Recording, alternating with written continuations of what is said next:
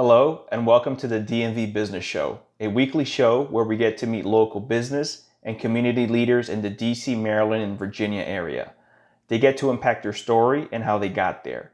You can expect to hear advice and learn about their journey and how they went from point A to point B. My name is Otto Sevilla, and I'm a commercial real estate advisor in the local DC, Maryland, and Northern Virginia area. I have been very fortunate to have worked with many amazing entrepreneurs and executives, from startup founders to international Fortune 500 companies. And one of the things I love about what I do is I get to form these great relationships with some interesting people. I get to know them and I learn about how it all started. And I love hearing a good business story. When I'm not working in commercial real estate, I just also happen to be the host of this show. So please enjoy and welcome to the DMV Business Show. Hello, everyone. Welcome to the DMV Business Show. I'm your host, Otto Sevilla, and today I have a special treat for you. Our guest is Craig Zingerline. Craig is the founder and CEO of Growth University, and he's also involved in an advisor in multiple companies and a partner at Black Lab Venture Studio. Welcome to the show, Craig. Thank you for joining us. Odo, thank you so much. I'm a big fan of the pod, and thanks for doing what you're doing in the DMV area and supporting local entrepreneurs. So I appreciate it. Oh, thank you. That means a lot. I appreciate that. So before we go into your personal story, if you could just give the audience, Craig, just a general overview of what is Growth University? Yeah, so Growth University is a spin out from an accelerator called the Launch Accelerator. And kind of my personal exploration over the last few years has really been the intersection of product management and marketing. And I had talked to dozens and dozens and dozens, actually hundreds of founders about their pain points around trying to grow and scale their businesses. And having been an operator myself for a number of high growth startups, as well as some failed entities as well, I started to build this playbook of growth that I thought was applicable kind of regardless of company stage, size, industry, sector. And originally it was going to be a book, but I found I didn't quite have enough time to write a big book. And so I started building out a what was originally a single curriculum, and it was a pretty rough MVP of a like a 4 or 6 module course or program that I put together to try to teach how to do growth within a startup. And that kind of evolved over time. And I actually spun out Growth University about 7 or 8 months ago, actually, as a way to, first of all, do this full time, and secondarily, primarily to really help startups understand the levers and mechanisms that they have around holistic growth. So these are focusing on areas around customer acquisition, customer discovery, activation, product-led growth, retention, and experimentation.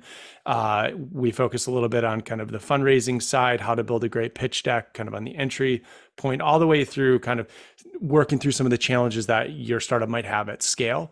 And so I've built a team, and we've packaged together all these different programs that kind of help founders along their growth journey. And I found that it's both a lot of fun, and it's been a wild ride so far. You know, working myself day to day with a lot of entrepreneurs and business owners here in the local area, I love the startup world. So I can't wait to hear the story behind what led you to where you are today. Yeah. But before that, if we can sort of rewind the clock all the way back, are Sure. you originally from this area, or? I'm not, actually. I'm from central New York State. So when I say I grew up in New York, everybody thinks New York City. I was actually like 4 hours from there, halfway between, same distance between my hometown of Rome, New York, and Boston as New York City. We used to love going to New York. We'd go to Boston. There wasn't a lot to do where I grew up, but probably most famously, it was known for an Air Force base that was there, as well as, I mean, it was a cool small town to grow up in, but kind of the, classic central New York, small city. And as a kid, you find yourself just bumming around on your bike and trying to stay out of trouble. Yeah. So you said Rome, New York, right? Rome, New York. Okay. So you're same distance, 4 hours from New York City and also 4 hours from Boston? Yeah, which is crazy, right? Like people think, people have this view of New York, but they often don't realize it's actually a quite huge state, and there's mountains and awesome cities, and obviously the pinnacle being New York, but there's big cities, there's mountains, there's a lot of rivers, there's tons of lakes. There's a lot of rural land. There's a lot of farming, a lot, decent amount of industry. It was really kind of my town was an old industrial town that had kind of, in some ways lost its way and then was trying to find its way back kind of post, a lot of the challenges that the Rust Belt had. Interestingly enough, we were one of the few parts of the country that gets a phenomenon called lake effect snow. And so we would get naturally just tons of snow as it is, being kind of smack in the middle of New York State, fairly close to the Adirondack Mountains. But we had what was called lake effect snow, which would come in.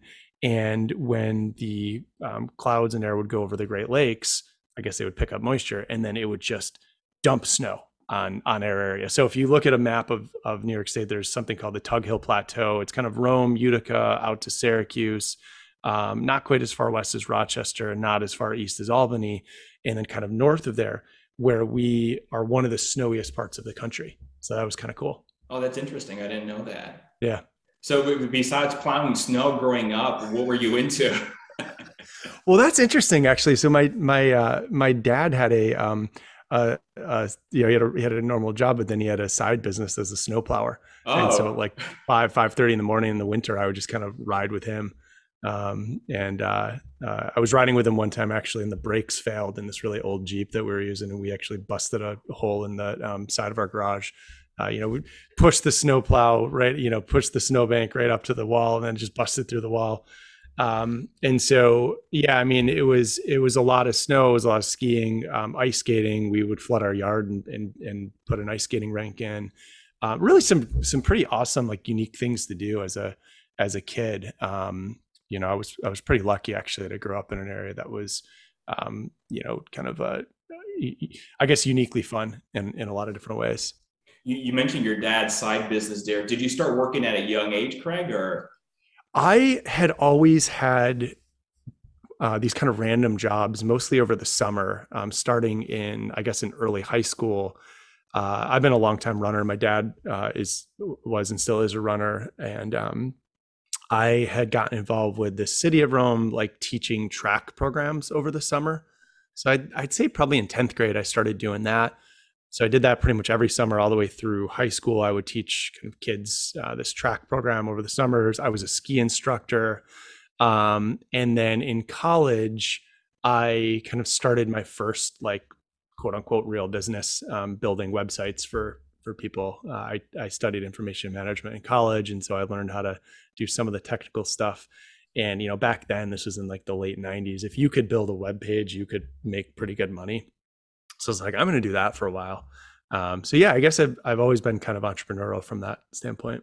Yeah, actually, one of our previous guests, Brad, founder of Coyote from DC, started just like that in college, building websites. And yep. Yeah, yes. Where'd you end up going to college? I went to Syracuse University. Okay. Yep. So I went there. I ran cross country and indoor and outdoor track as well. So I'm a distance runner.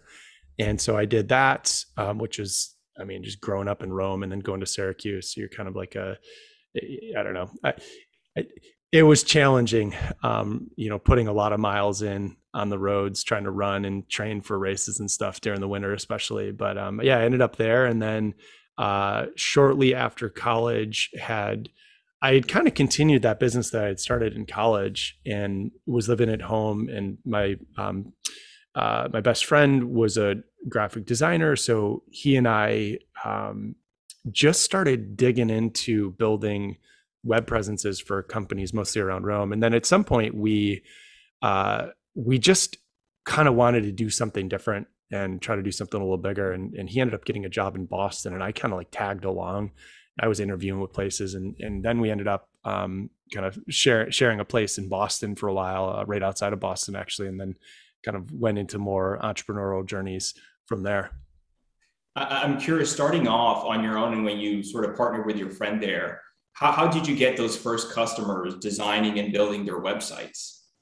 Yeah, that's a great question. So when I was in, I guess, college, it must have been over the summer, I had an uncle who had a jewelry shop in Rome, and they had heard that I was doing web development stuff. So they hired me for a project. And then it was mostly just word of mouth at that time.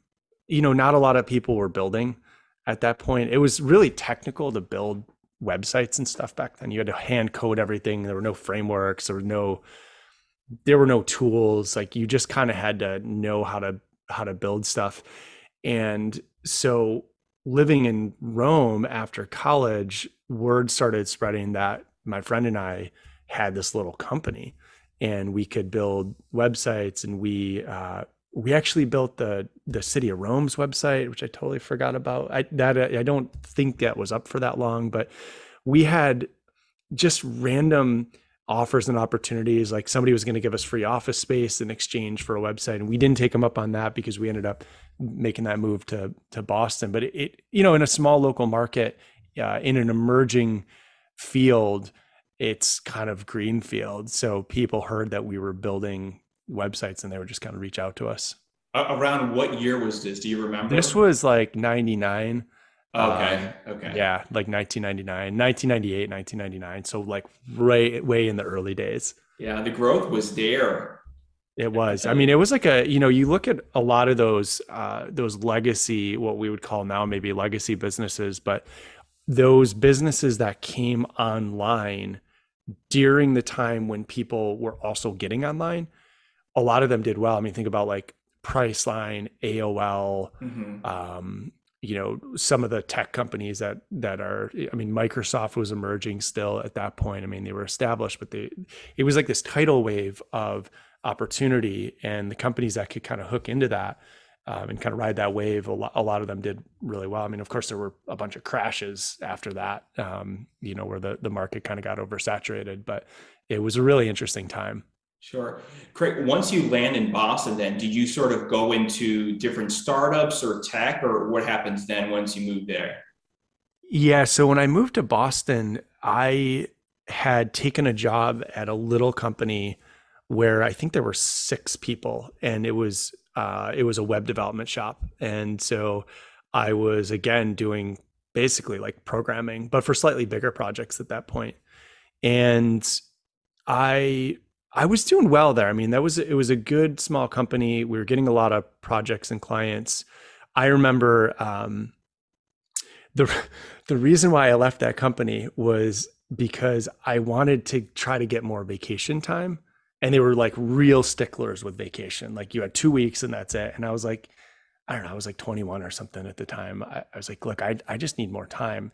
And the boss just wouldn't budge. He's like, I will pay you more money, but I can't give you more vacation. And I was like, well, that's just not going to work. And so I started shopping around, and then so I went from the web development company to a company called eDialogue, which ended up getting much later got bought by GSI Commerce, and then eBay bought them. So it was like the series of weird exits. But I was the most junior software engineer on a team of probably, I don't know, maybe 20, 25 software engineers. And that was like being thrown to the wolves. So that was in probably 2001, 2002, where that was a real startup. I mean, a venture backed startup in the email marketing space. And that's when I started to realize this, the software engineering side of me probably is not going to, that's probably not where I'm going to go with my career, because I'm not amazing at it and I'm not progressing like my peers are. But I really loved the build side, and I loved the strategy side of what we were doing, and I loved the everything from the UX. I loved doing wireframes. I loved talking about the full process and the full life cycle, and that effectively is what. I mean, there was one more stint where I was a co-founder of a company that ended up failing. Happy to get into the details of that, but that was kind of the push or the transition from when I went from more of a technical focus to much more of a product mindset, which then much later led to much this marketing mindset that I've kind of taken on now. You just mentioned now, as far as co-founding a company that didn't end up so well. Hmm. I'm curious, what was that? So this was probably 2003, 2004, and uh, that company that I was just mentioning, eDialogue, we had gone through a series of layoffs, and it was myself, my boss, and like my boss's boss, like the head of engineering at the company all got laid off at the same time. So we'd made it through all these rounds. They kept me around, I think, because I was probably like the lowest paid person there, right? Like, so yeah, I lasted a bunch of rounds, and then finally we all get laid off at the same time. Well, the three of us plus one more person decided to try to build a content management system, because this was before open source. And so we basically went heads down for many, many months building some pretty incredible software using server-side JavaScript. You could click into a web interface, you could right-click into it, click edit, and you could start typing your edits in a very streamlined, seamless way. So very similar to some to how some of the modern like WYSIWYG editors work. So we built this really awesome tech that made the lives of the content editor a lot easier. But we were super heads down on this. And what we didn't really pay attention to was the open source movement was about to eat our world.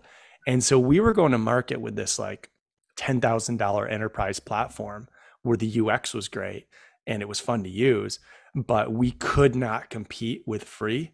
And when I teach, I do a module on this in one of my growth programs, in my Master in Growth program, and I don't dwell on it, but it was basically like, we have our heads kind of buried. We're just coding and we think we're building this awesome thing. And then boom, open source comes out and just completely crushes us. And now we're out looking for consulting gigs. We had to pivot that company into just hustling for dollars, basically to eat.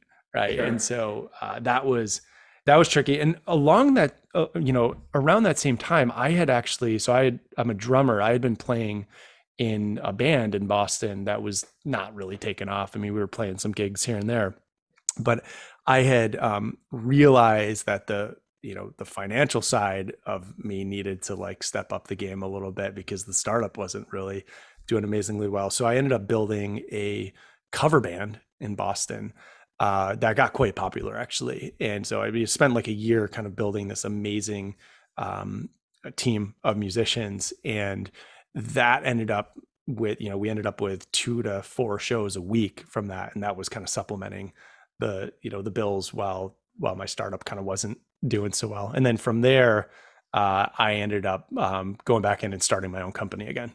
In Boston, right? Yeah. So I had started, this was in 2006. I had started at that point, I guess, what was the third iteration of a service company, of an agency building websites, but that was my own thing that I had co-founded with a different partner. That company's actually still around, and they kind of kept it small. My partner at the time is still running it now, but that was a remote-based model. So back in 2006, we're talking about, we're not going to get an office, remote is the way to go, and all this stuff, like way before this kind of modern iteration of it. And so we were in some ways kind of ahead of the curve there. And I did that from 06 to 09 and then moved to DC for the first time, and actually took a job at a company called New Signature, which ended up doing quite well. And I'm good friends with the founder there, the original founder there. And that was just like a totally wild ride. So at 09, you decided to leave the startup, the one you founded, and then just move to DC for this opportunity, right? Yeah, like, for those 3 years that I was running my own agency, we kind of hit the ceiling of the size of projects we could do. And I just wanted to do something a little bit bigger. I had a kid on the way, it just was time to make a change and to do something a little bit more, I guess, formal, something that was a little less risky at the time. And I mean, everything is risky, right? So entrepreneurship is risky. Working for somebody is risky. You can get fired at any point, right? But it just felt like the right thing to do. And, kind of hindsight, it definitely was. And I spent the next 3 years at that company before going kind of all in on the startup ecosystem. I mean, I had been consulting with and building product for startups like the whole time. Okay. But I wasn't really an operator of a startup. I'd been inside as a software engineer, or I'm building for somebody else, but I was never really in the driver's seat or at the operational level. And starting in 2012, 2013, 2014, that's kind of when that side of my career really started to take off. Sure. So even while you had this corporate job for the you said a 3 year period, you were still Yeah. on the side consulting with other companies, right? I was pretty much, yeah, I would say that it's probably safe to say that I've had a side hustle probably my entire career. It's just how it's worked out. Hmm. So I think, yeah, I mean, even during, I mean, obviously the years from '09 to 2012, when I was at New Signature were quite intense in terms of just the level of effort that I had to spend on the company. But I always had other interests that I was interested in Hmm. and other things that I wanted to pursue, mostly to see like what are some new things I can learn. So is there a new market I can get into and also make a little bit of money on the side, or kind of like scratch some kind of itch I've got in terms of curiosity on a new model or a new market or whatever. So yeah, but what's interesting is that I was just talking about this with somebody else last week. There was such a stigma uh, about having a side hustle. You had to really keep it secret, right? Hmm. So if you were working on something on the side, you really had to be kind of secretive and not transparent about it, which really sucked.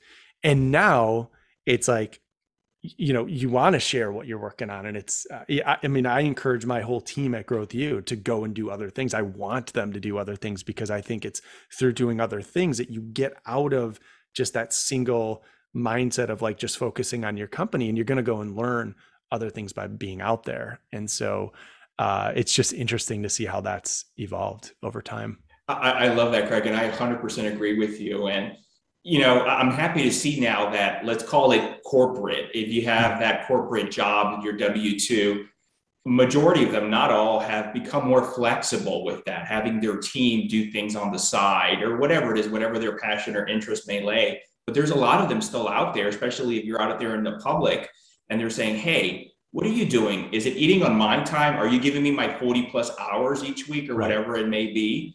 And that's a hard, yeah, it's a hard line to balance there if people are in that situation. It is. The way I look at this is like, you don't own somebody's time. I mean, you might think you do as an employer, but if you have that mindset, it's going to be incredibly hard for you to recruit and retain top employees unless you pay unbelievably well. Like a company like Google, I think, Google's making people go back to the office, even though most of their workforce doesn't want to be. And Google is also now saying that if you don't live in the Bay Area, we're going to pay you less. That's just a form of control that I think that they can hold on to for a little while longer because they pay really well and they've got restricted stock options. But I just see that model dying. And I think that people are naturally curious, and people in general are a lot more entrepreneurial than one likes to admit a lot of times, especially if one's running a big company. And so I don't view, when I look at like my team, we're very much performance based. And it's sometimes hard to quantify performance. And it's hard to sometimes let go of those areas where you think that as an employer, you should have control, like around a 9 to 5 or whatever. We just throw it all overboard. And so, I mean, this is an experiment, but I think there's a lot of other companies experimenting with this kind of performance based mindset. It's like, we'll generally know if a team member is performing or not. We'll try to support that team member if they're not performing. And if we can't figure out how to make it work, then we'll look beyond that teammate. And it's in no way cutthroat. It's just like, we have tried to provide the most autonomous and flexible environment possible to support whatever lifestyle and whatever decisions that adult human wants to make, right? So we don't own the time. Now we expect certain things in exchange for pay, like performance on the job, but we've gone so far as having almost no meetings. I think we've got 2 recurring meetings on the calendar. And now we're a very small team, but we can still get away with it. And I think we will, because it's part of our culture.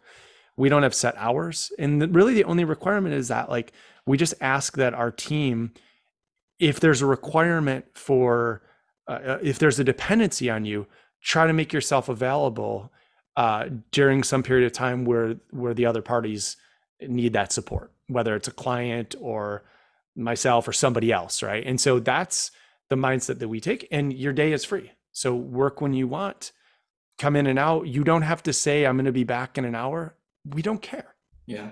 If you want to work on something else for a little while, that's your passion project. Great. We support that. Yeah. Just kind of get your work done and report back on that. So it's just total different mindset of like command and control. It's almost the opposite. And it's, I think that's where a lot of this is going to go as you want to look at acquiring and retaining the best possible people in the field, because the best people in the field generally will get bored relatively quickly. They're intellectually curious and they want to do different things, and you want them to bring that energy to work every day. So we try to support that. I agree. And I love that. And it's, even for me personally, I'm in commercial real estate and it's a very old school, stodgy field. And it's hard to break that. People are very old school and they're set on their ways. But the time is changing little by little, at least in my sector. Yeah. Yeah. And look, I think this is like a challenge that, some industries just, won't be able to dive into. I mean, if you're in other sectors, I mean, if you're a nurse or a doctor or Sure. you work in an auto facility or you're a teacher, you can't have this as an option because it doesn't work. Like there are certain industries where you have to be a lot more rigid. The tech industry just doesn't happen to be one of those, but we still have this kind of command and control legacy from, I don't know, post-industrial revolution that's kicked in. And there's nothing worse than being done with your work and being at the office and having to have your butt in the seat because you're worried that your boss is going to think something if you get up and leave before a certain time. That is it's just not a good feeling. And unfortunately, I'd say like the majority of people in an office, probably feel that way at times. So, out of personal experience, Craig, just me personally, I feel when you have these side things that you're pursuing, and it may or may not be related for what you do day to day, but there's this new energy. For example, me starting this show about a year or 2 years ago, there's this new energy that now I have for what I do day to day. And maybe if that person, and I've spoken to others who says, hey, I don't think I'm in the right field here after they're doing these side things. I'm like, well, that's good. You came to that realization much faster. So you can quickly see where the path may lead you, or you may change that. You may have to change course. Yes. I think it does. I mean, I think when you open it up like that and people work on these passion projects, part of that is they may realize that this isn't for them. Mm-hmm. That could happen to, me and one of my employees, right? Where maybe their side hustle becomes something that they truly become really infatuated with and want to go do. And we would support that any way we can. I think was it Reid Hoffman talks about tours of duty at startups, the 1 to 3 year stint. And it's like, if you can get 1 to 3 years of great work from somebody and you build that relationship and they go pursue another interest, you should support that. Yes, it's going to hurt. It sucks when somebody leaves, but you should support that because you never know when you're going to maybe work with that person again. I've found that throughout my career, I've gone in and out of working with some of the same people, and you always have a short list of people that you would say, I would, 100% of the time work with them again in the future. And that's kind of magical when that happens. So if you treat those relationships respectfully and you kind of respect their interests, they respect yours, you just build a much stronger bond that kind of transcends just working a bunch of hours together. Yeah, it's true. It's just about being not selfish, being unselfish, and just putting yourself in the other person's shoes and wanting the best for them. Absolutely. And I think it's trusting that people inherently have the best interest of your business in mind. So like the flip side of all this flexibility and autonomy is like, we trust that everybody has the best interests of the business in mind because we provide so much flexibility and autonomy and in a lot of ways lack of structure, which again is not for everybody. it's a very challenging dynamic for some people to come into, and so from that perspective, it might not be a great fit. But again, it just kind of comes back to like that respect, and hopefully building something that is reciprocal, and again just keeps their interests and thinking aligned with like where the business wants to go. Yeah, hopefully people change their mind. I had a conversation yesterday with an attorney friend of mine. He has his own law firm here in DC, and he's telling me some of his paralegals are working remotely. They were living here pre-COVID, and one of them decided to move, I believe, to the South Carolina. Another one is somewhere else. And he's like, I'm just so used to, he's like, I just want to see them in the seat, man. And I'm like, really? Are they producing? Are they working? They're like, yes. I'm like, that's all that should matter. Yeah. It's a law firm. It's that old mentality. And this is a guy who's probably a couple years younger than me. And I'm like, come on. He's like, we have the technology. And I'm like, the person can be anywhere in the world as long as they're doing the work that's needed. But he's like, I want them in the seat. And I think that's, I mean, I don't know. Yeah, that's a tricky one, because you have to dig into why do you want them in the seat, and really dig into understanding what that person's user psychology is, or psychology is, when they're thinking about the value created by having that person in the seat. You know, for that person who now gets to work remotely, imagine presumably their life is better because there's less, you know, especially with kids. I mean, I've got a couple kids, and it's just like, you know, right when my kids were little, I was also spending a lot of time in the office, and you're just hustling to try to get in, and you're fighting traffic just to get in, and then you get your seat, and it's like, why do we need to do this? And on the flip side, the structure and control in a well-organized company, you can see that the value there is that there's almost a guaranteed amount of output. But I think you can replicate that and get even more by breaking through that. But the challenge is that most of us were brought up with this kind of mindset of like structure, and there's certain times, and there's office hours, there's it's a 9 to 5, or it's a 8 to 5, whatever. You get a lunch break.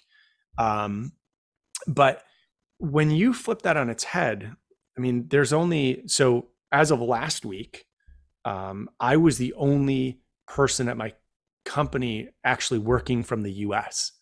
My entire team happened to all be in Ireland. I have, my co-founder is Irish, so she lives in Ireland. One of my growth lead was visiting Ireland, and my head of ops was also visiting family in Ireland. And so like, I'm the only one here. Now one is back here, and another's coming back next week, and we just hired somebody else who's also based in Ireland. And it's like, so what does that mean? Well, the challenge is that it's harder for us to all be on at exactly the same time, and there's some synchronicity that you miss. But what actually happens is that I tend to do a bunch of work at night. So I'm queuing stuff up, I'm getting stuff done, it's quiet, I'm cranking. And then by the time I wake up, a whole bunch of stuff has been done. You know, it's like one of my teammates will just get a bunch of stuff done, and then we'll take a bunch of time off during the day. And then when I get online, she'll be back online, and then stays kind of into her evening. So she's adjusted her day to kind of match mine, and sure, vice versa a little bit. And the level of effectiveness is amazing, because now we have almost this 24/7. So we've lost that like 9 to 5, right? And the predictability of that, but we've gained this like almost 24/7 around the clock support, where somebody at the company is almost always pushing on moving the company forward. And that's pretty awesome. Yeah. That is pretty awesome. I love that. Craig, so you stay in this corporate job for 3 years, and then you said after that you also found another company? Yeah. So in 2012, I had left my job primarily to spend more time at home. I had 2 babies at home at the time, and it was just total chaos and super fun and just really challenging, and everything kind of work and life was just all mixing together. And I thought it was the right time to try to go back out on my own. And I had all this experience building companies and scaling service agencies and stuff. And so that's what I thought I was going to do. So in 2012, I left that job and I went out on my own, and I tried to start another agency. And for whatever reason, I couldn't get it off the ground. I had a couple clients here and there. I did a couple stints as like interim CTO and had a product for a couple different startups. One of them didn't pay me, like they had run out of money, and the other one was just wasn't really working amazingly well. And so I basically had failed at kind of getting this thing off the ground, which was really challenging. And so I left this like really great job, and now I'm kind of failing at the thing that I'm trying to do, which was spinning up my new agency. And that was really hard. But from that, basically, again, my interests were around trying to do something bigger, trying to do something new. And I had ended up, my wife and I were interested in looking at California. She's originally from Southern California. We were interested in the Bay Area. I knew there was just an amazing startup scene out there. And we just felt like maybe that's a great place for us to go. And I ended up cold emailing the CEO of a company called Red Tricycle, and actually kind of opportunistically was hired there, where I spent the next little over a year and a half kind of building out the product and growth side of that startup, and just really fully got immersed in kind of the Bay Area startup scene, which was absolutely incredible. And then left that actually to start my own startup, like a tech startup. That didn't quite go the way I wanted it to. And from there, did a bunch of consulting. And then in 2017, came back this way to take a job as head of growth at Upside Travel, which was super interesting.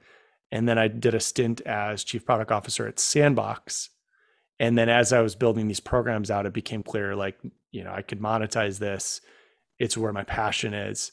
And it really was kind of the culmination of everything that I'd worked on in my career. And that's when I spun up Growth U. I love that.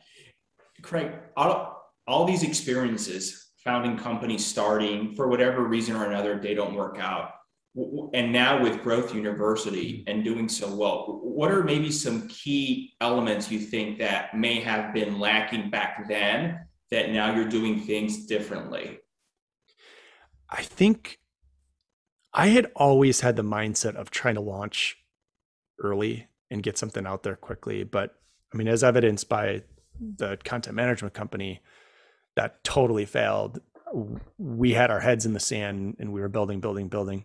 I can't stress enough, like every time I've been through or seen failure, just about every time. I mean, there's many reasons why startups fail.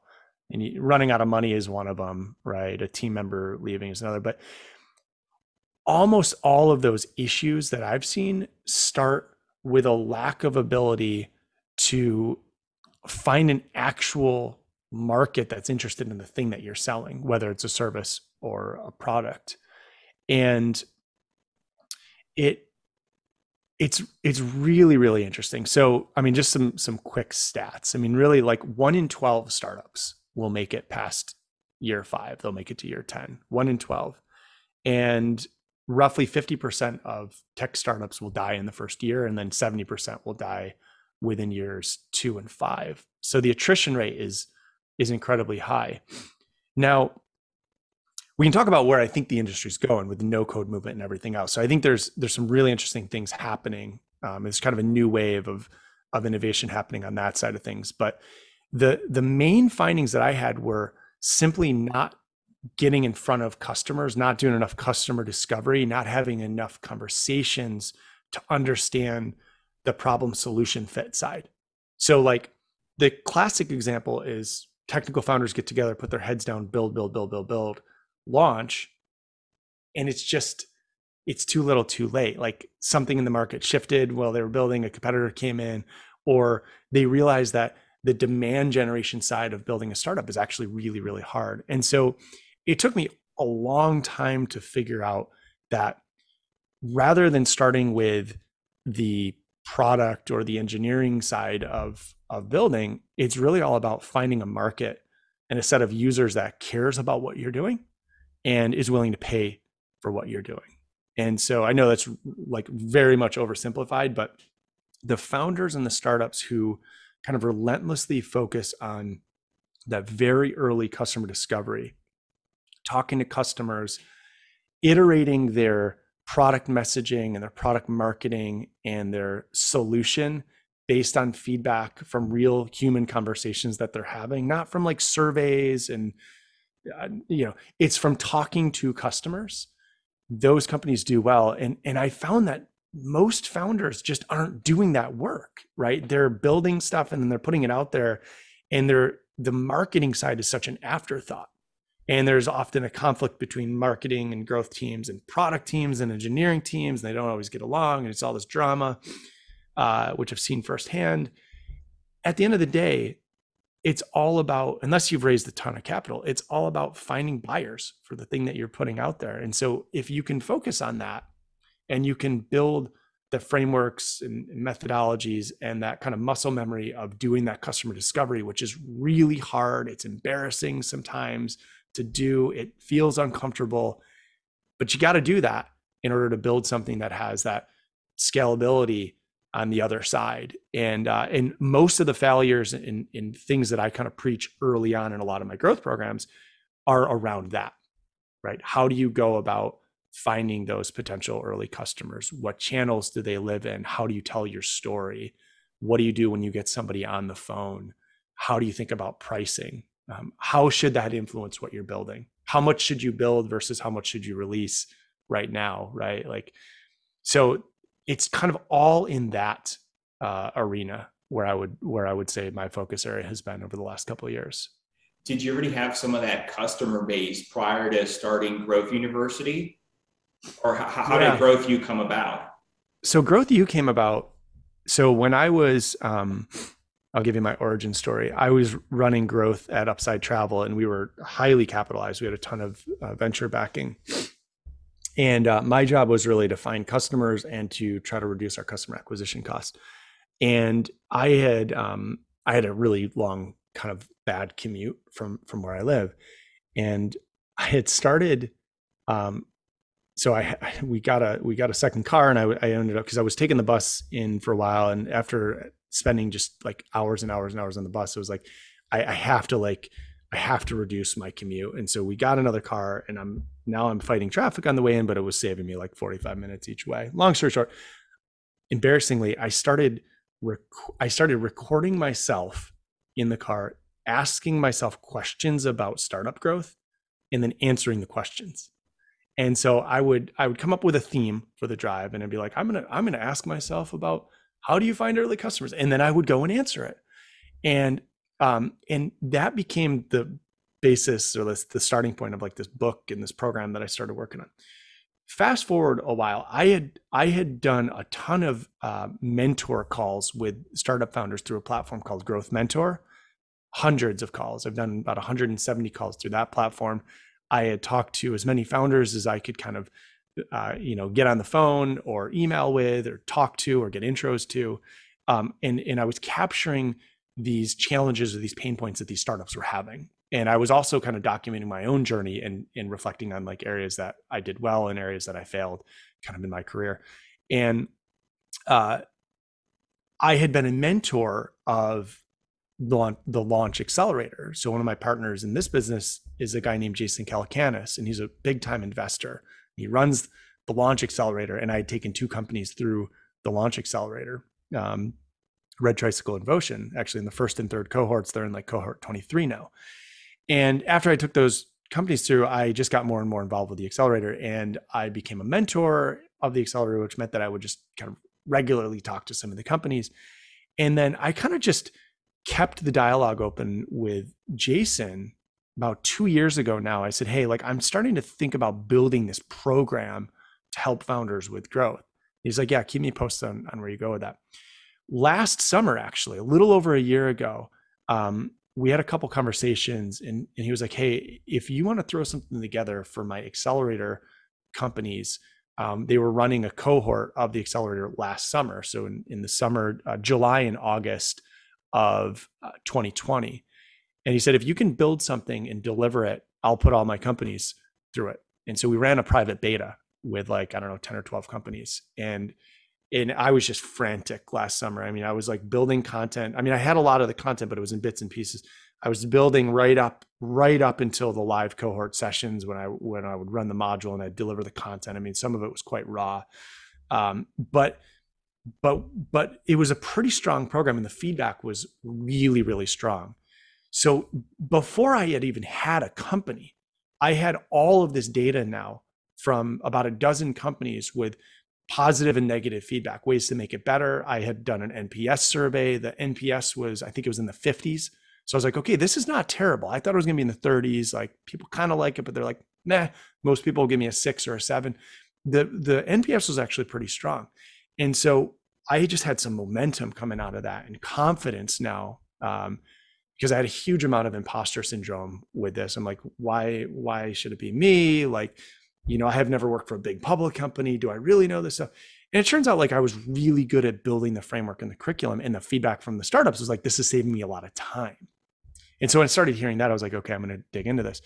So that propelled me to basically get a lot more organized. So I ran the first public cohort at late September last year. So like 11 months ago, Craig, I ran the first public cohort. Sorry to interrupt. This is not being monetized at this time, right? At that point, it had not. Okay. All right. The first monetization, Jason and I came up with a deal and we said, we'll sell seats into this program. And we're both going to kind of promote it. So you're just testing it out right now. We're just testing it out. And the demand was incredibly high. And so the demand just from the first cohort, I mean, we sold that cohort out. I also had given away just a ton of like free seats and stuff for a lot of underserved founders and like just founders who reached out and were like, hey, I can't afford to do this right now, but I really am interested in the content. It was just like, just come on in. Like, we're going to just do this. I was still working at Sandbox at the time. So I still had my day job. I wasn't concerned about, personal runway and all that stuff. So that was the first monetization exercise and it went well. And so from there, we ran a second cohort in like November. And then Jason and I decided to spin it out as a company. So like we had private beta and then 2 public betas that we did monetize. And then finally it became a company. So I came in with a lot of momentum, but I actually kind of pulled the rug from underneath all of our feet by changing our business model from a transactional kind of you pay for a seat into a live cohort into a membership subscription model. Like when you do that, it's like you slam on the brakes, because what we've found, and this is just a little pricing strategy tidbit for anybody listening, like it's a lot easier to get somebody to pay for a single use, a one-off thing, a seat to a program, than it is a membership. There's a psychological impact of selling something that's either a retainer or a recurring bill that they're going to get on their credit card. And so we kind of deliberately and strategically slowed that process down as we built this company out, with the theory that if we can find the right members and the right startups to come in, our retention should be pretty good. And in fact, our retention is fantastic. And so we kind of slowed down a little bit to build it up and build the team. And now we're in that trajectory where we're scaling up. That's great. With the membership business plan now, Craig, it changes. Now you're sort of building a community, right? And now you have to worry about, not worry, but providing content continuously, not just a one-time thing and you're done. Absolutely. And that was a big decision point for me. If you had interviewed me a year ago and asked me what I was going to do with this thing, I would say, for the next couple of years, I'm probably going to have one program. And it turns out the feedback was so strong from the first program. So when we ran an NPS survey late last fall, our NPS was in the 80s. And so we're like, okay, there would be a lot of people who'd be upset if this type of thing wasn't around. And that got me. And at the same time, we also had people asking for additional programs. So they get through the Mastering Growth program. What was originally called Growth University is now called Mastering Growth. It's just one of our many programs. We've got 8 programs now. but people wanted more. And so that's when I really took the plunge. And I brought on Jen, who's now my co-founder. She's a fantastic content contributor. We've actually got a new hire starting on Monday that's going to help us just build out our curriculum. She's going to be our head of development and membership and kind of community. And so, yeah, our whole operating thesis now, our hypothesis is that if we consistently provide great longer form content, that'll save founders a bunch of time from having to go and piece together free material and all these other programs that you can take. It's like, we're kind of your one-stop shop for learning about startup growth. And we go deep into channels, and we've got great instructors, and we're getting third-party instructors in. We've got a model for that as well, that we think this will be the place where you come to grow. And so far that's proven itself to be quite true. Will there ever be a point, Craig, where these founders come in and they've sort of hit a ceiling, or is there they can just continue to evolve in the program? Yeah, our plan is there's what I call foundational level programs, which are kind of stage agnostic. And so what's interesting is if you look at a program like Mastering Growth, we have Series A companies in there, and companies that are at 20 plus million in revenue a year, and we have companies in there that have no revenue. And it's meant to be a foundational course that you can take, that you can learn how to do growth. So starting with building a financial and a growth model, how do you pitch that to an investor? How do you talk about that with your team? What do you report on every week from a metric standpoint, and all the other things: acquisition, activation, product-led growth, experimentation, retention, and all that great stuff. So there's those types of programs. And then there's programs like using customer discovery to find new customers, which is, it doesn't matter what stage you're in. Like, you could, if you're at 5 million in revenue, you can use that type of program, and it'll give you some new ways to think about how to go after new markets or new customers. And then we got very channel specific programs. So we've got deep dives on performance marketing with, paid ads in Facebook, organic Instagram. We've got a program on Google, paid advertising. We're building an SEO program. So we're going to continue to build, to your point on the ceiling, programs for companies that are later and later and later stage. We're also going to go earlier and earlier stage, so that we basically have that whole linear journey with these super tactical deep dives at every point on the journey. So theoretically, there is a point where you'll run out of content, but we really haven't hit that yet. What we're finding is that folks are taking Mastering Growth, and they may actually audit it a second time because they want to learn even more. And then we're, one of the next programs we're launching this fall is an activation and product-led growth program. So this is brand new stuff for a lot of the same founders that took that program. This is highly relevant. And then we've got advanced growth topics, and we've got advanced activation strategies. So a lot of this stuff isn't quite built yet, but these are all on our roadmap. And that's really going to be our focus, is how do we support these entrepreneurs long-term? And so again, we take a very stage agnostic view of it. Now, that being said, there are learning pathways that are relevant by stage. So what we'll recommend in terms of courses or programs is going to be different if you're super early stage than if you're a Series A company, right? But there's content there for everybody. You just mentioned digital marketing there. So most of the customers that are coming in at GrowthView are students. Are you doing digital marketing, or is it coming through some accelerator programs that you're involved with, or how does that look like? That's a great question. There's really 4 ways that we grow. We've got pretty good organic reach. We've got people that are kind of just naturally promoting our program. There's no monetization really. I mean, we're building an affiliate program now, so they'll be able to monetize that. We do a lot of paid acquisition right now. So we're experimenting in Google, Facebook. We've got a really strong lead capture, lead gen, and conversion model that we've learned. I actually just did a webinar yesterday on this and kind of expose a lot of what we're actually doing behind the scenes there.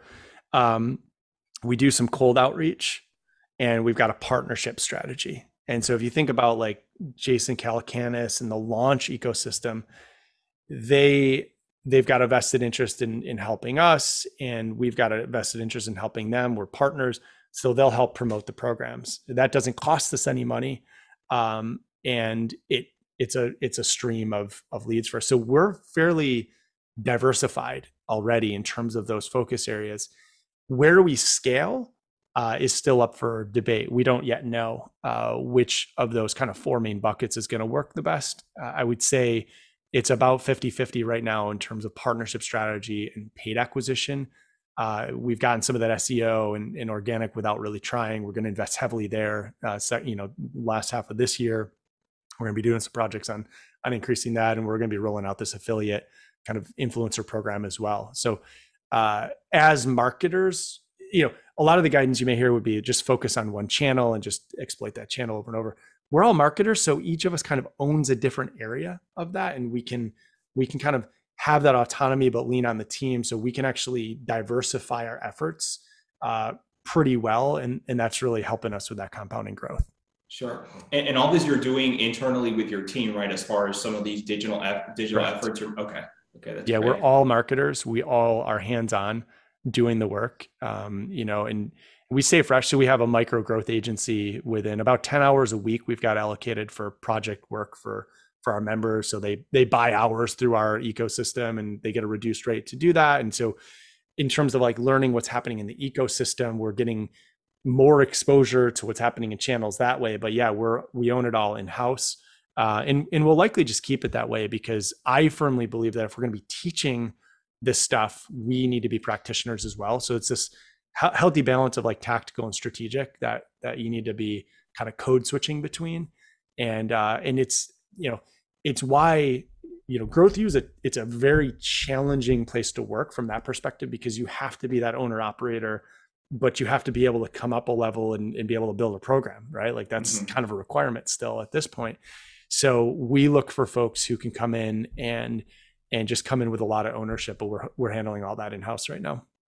What would you say, Craig, that drives and motivates you today? I think the growth potential of this company is it's there. I mean, I think we're still super early stage, but it is a culmination of all the things that I've worked on in my whole career. And I'm super passionate about helping startups grow. I mean, this is like what I've been doing for 20 plus years. I have an absolutely incredible team. And, my team is fluid and flexible, and we're all learning on the job as we go, but we've just built like an incredible culture and an incredible team, even though we're super early stage. I think that the industry is, the ed tech industry is exploding right now. And if you think about our core differentiator as a company versus our proxy competitors, we focus on the startup. So we want to help the startup, and we want to help the individual within the startup, but mostly we want to help build that playbook of growth for the startup itself. So if you're a founder or a CEO or you're a marketer within the startup, what we're building is relevant to all of you. We might recommend different programs based on kind of what your role is, but we want to build the stuff that's going to help your startup grow. And that's been my passion for a very, very long time. And I get to do that every day with this company. So I'm like absolutely thrilled and humbled and honored to be in the role that I am to kind of lead the charge with this. I love that. What would you say are some daily habits or skills that have helped you, whether personally or business? Finding the times of the day when you're most productive and focusing on putting in the work hours then, and not trying to cut down on some of the anxiety that you feel if you're just kind of sitting at your desk and you don't feel like you're being productive. I've really found that if I just take more frequent breaks or go for a walk, hang out with my kids, it's the summertime, do some traveling, whatever that might be, it's taken me a very long time, but I can finally now say, like, I don't have to be sitting there all day and worried about, am I getting enough? Sometimes it's like, if I can plan the times where I know I'm going to be most productive, then I just exploit that time. And I'm like 10 times more productive than if I'm kind of sitting there and my head's half in it, or I just can't quite get in the flow. So giving yourself permission to like walk away for a little while and to just be patient with yourself, I think has been big for me. The other thing, and look, you may need to work, to be successful in your role, you may need to work 30 hours a week. You might need to pull a 70-hour week, right? And I'll go in between those. When I'm building a program, I mean, I'm all in it. I'm immersed in it. And I might pull an 80 or 90 hour week or a couple weeks like that where I'm just grinding it out. And then I'll pull back for a little while because we can't all work and be productive at that side. The other thing that I think from a team perspective that's been really, really key, and I've done this now at 4 or 5 companies, is a Monday morning, all hands. That is one time where we all get together. It's probably the only meeting where it's on the calendar for everybody. And we reflect on what happened last week. How are our metrics looking? What are we nervous about? What are we excited about? What are our wins and losses? What's our revenue? How many customers did we get? Did we churn anybody? What was the feedback from the churned customers? Everybody knows this. Everybody knows our numbers in and out. They know exactly what we need to hit this month. We've got very aggressive goals. We're flexible, but we've got very aggressive goals that we set, and everybody knows what they're working towards. And that has been a forcing function for us that says, we know where we're all going. We know where we need to get. We know where we've been. Now you go figure out how to do it. Right. And we'll be here to support you along the way. So those are just a couple lessons that I've learned. It's not about just having a bunch of meetings on the books. It's really about just being hyper organized around the metrics that matter and regularly reporting on that and just being very, very vigilant about making sure that you're tracking. I love that you track everything. That's great. We don't track everything. We track what we think matters. Okay. So there's 4 or 5 metrics that really matter to us. Monthly recurring revenue, total revenue, new users, month 1 churn. How many users came in this month and churn next month? We keep a really close eye on that. Month 3, month 6 churn. We want to see what our retention rate looks like. Sure. Because that gives us a sense of how we're doing. Are we getting better over time? Is that 3-month churn going down every month? That's what we want. And it is. So that's good, right? So those are metrics that may take you a little while to figure out, but those are the ones that really matter to us. Yes, we look at leads, but there's a lot of vanity metrics that founders look at that just don't really matter, and they're very distracting, right? We want to understand how many leads do we need to get a sale. And as long as we're in that threshold, then we're good. We can model everything out. So we don't track everything. We just track the stuff that we think is most important to us. And that would be my guidance to anybody out there who's trying to figure out what the heck do I track? It's like, pick 3 metrics that you think most impact your business and measure those and understand what it's going to take to impact those metrics. That's why we build growth models and financial models and stuff like that in our programs. What would you say is your biggest challenge with your role at GrowthU today? Probably understanding the balance of where I spend my time. And so again, with this autonomy and fluidity and having a small team, should I be digging more into the cold outreach? Should I be spending my days on partnership strategy? Should I just be building programs? Should I spend most of my time talking to customers? And I do a little bit of all of those things. And I think I don't know what the next iteration of that's going to look like. And that makes me both excited and a little nervous, right? I'm figuring it out as I go as well. This is a very different company than any other company I've been in or have run. It's different dynamics. It's a different type of team. It's a different type of product and a different competitive landscape. And so those things also become worries of mine, but they also make it challenging and keep me motivated. I love that. Coming to an end here, Craig, when you're not busy with the company, what do you like to do in your free time for fun? I like to hang out with my wife and kids. We love to travel. We're getting into mountain biking. We try to go ice skating once in a while. We try to travel as much as we can. I mean, that's been tough with COVID. Just do woodworking projects and try to play games and, try to catch a movie here and there. So, I tend to try to optimize as much as I can for spending as much time with my family as I can. And, we've got a little music set up in the house. I play drums, my kids play, my wife's playing. So, at some point we'll get the family band going, and that's what I'm into. So, but, I love good coffee. So like we'll hit Old Town and hit Misha's or other coffee shops whenever we can and just kind of just hang out. Yeah. How many kids do you have? I got 2.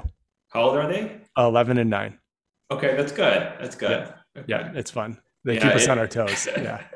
So you have the drums, and then the other one has different instruments? Yeah. So my wife plays piano. My son plays piano and violin. My daughter plays piano and flute.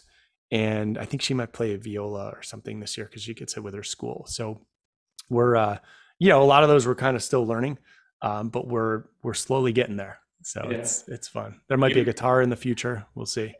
You really do have the band there. It reminds me last year with COVID, my oldest, who's 10, started with music with the trumpet. Nice. Yeah, but when you're working from home and then you have the trumpet playing in the background, that's loud. learning. Yeah, yeah, that's loud. But it was fun. It was interesting. I think there might be a trumpet in our future as well. I think I actually kind of want to learn the trumpet. Yeah, it's nice. I asked him, I was like, do you want to try a different instrument? He's like, he wants to stick with the trumpet. So who knows where it leads? We'll see. Hey, kid-led music is good. I was a very small kid, and so I wanted to play bass, but the bass was just too darn big. Like, my parents were like, "No, we're not doing the bass." So I was like, "Oh man."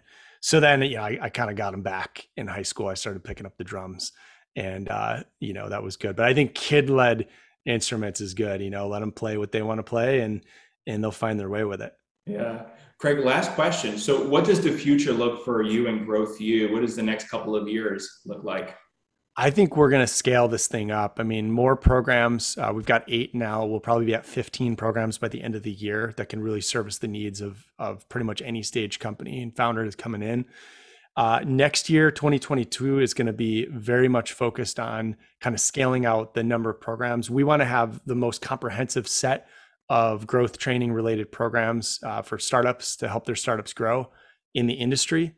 We want to build a massive community and just build a lot of that peer-to-peer support. You see it with the live cohorts that we run. There's a lot of peer-to-peer interaction that's happening. People looking for founders, co-founders, teammates, helping promote one another's products and projects, buying some of the services and products that each other have.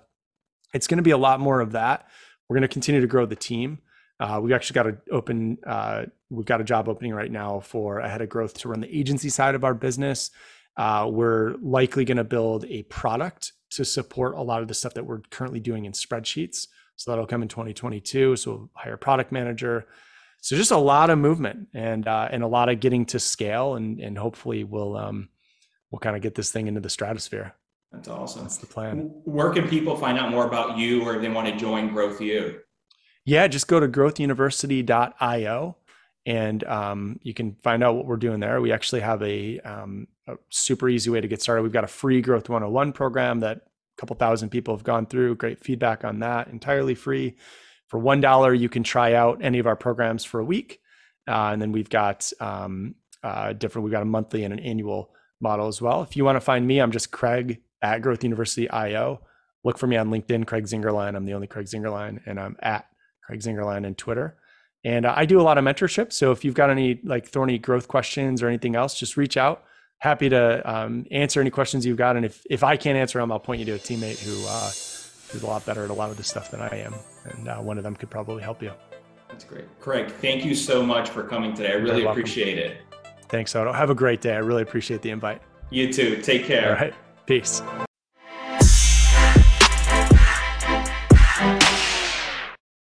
If you haven't done so already, please make sure to subscribe to the show and leave a review and comment and let me know what you think.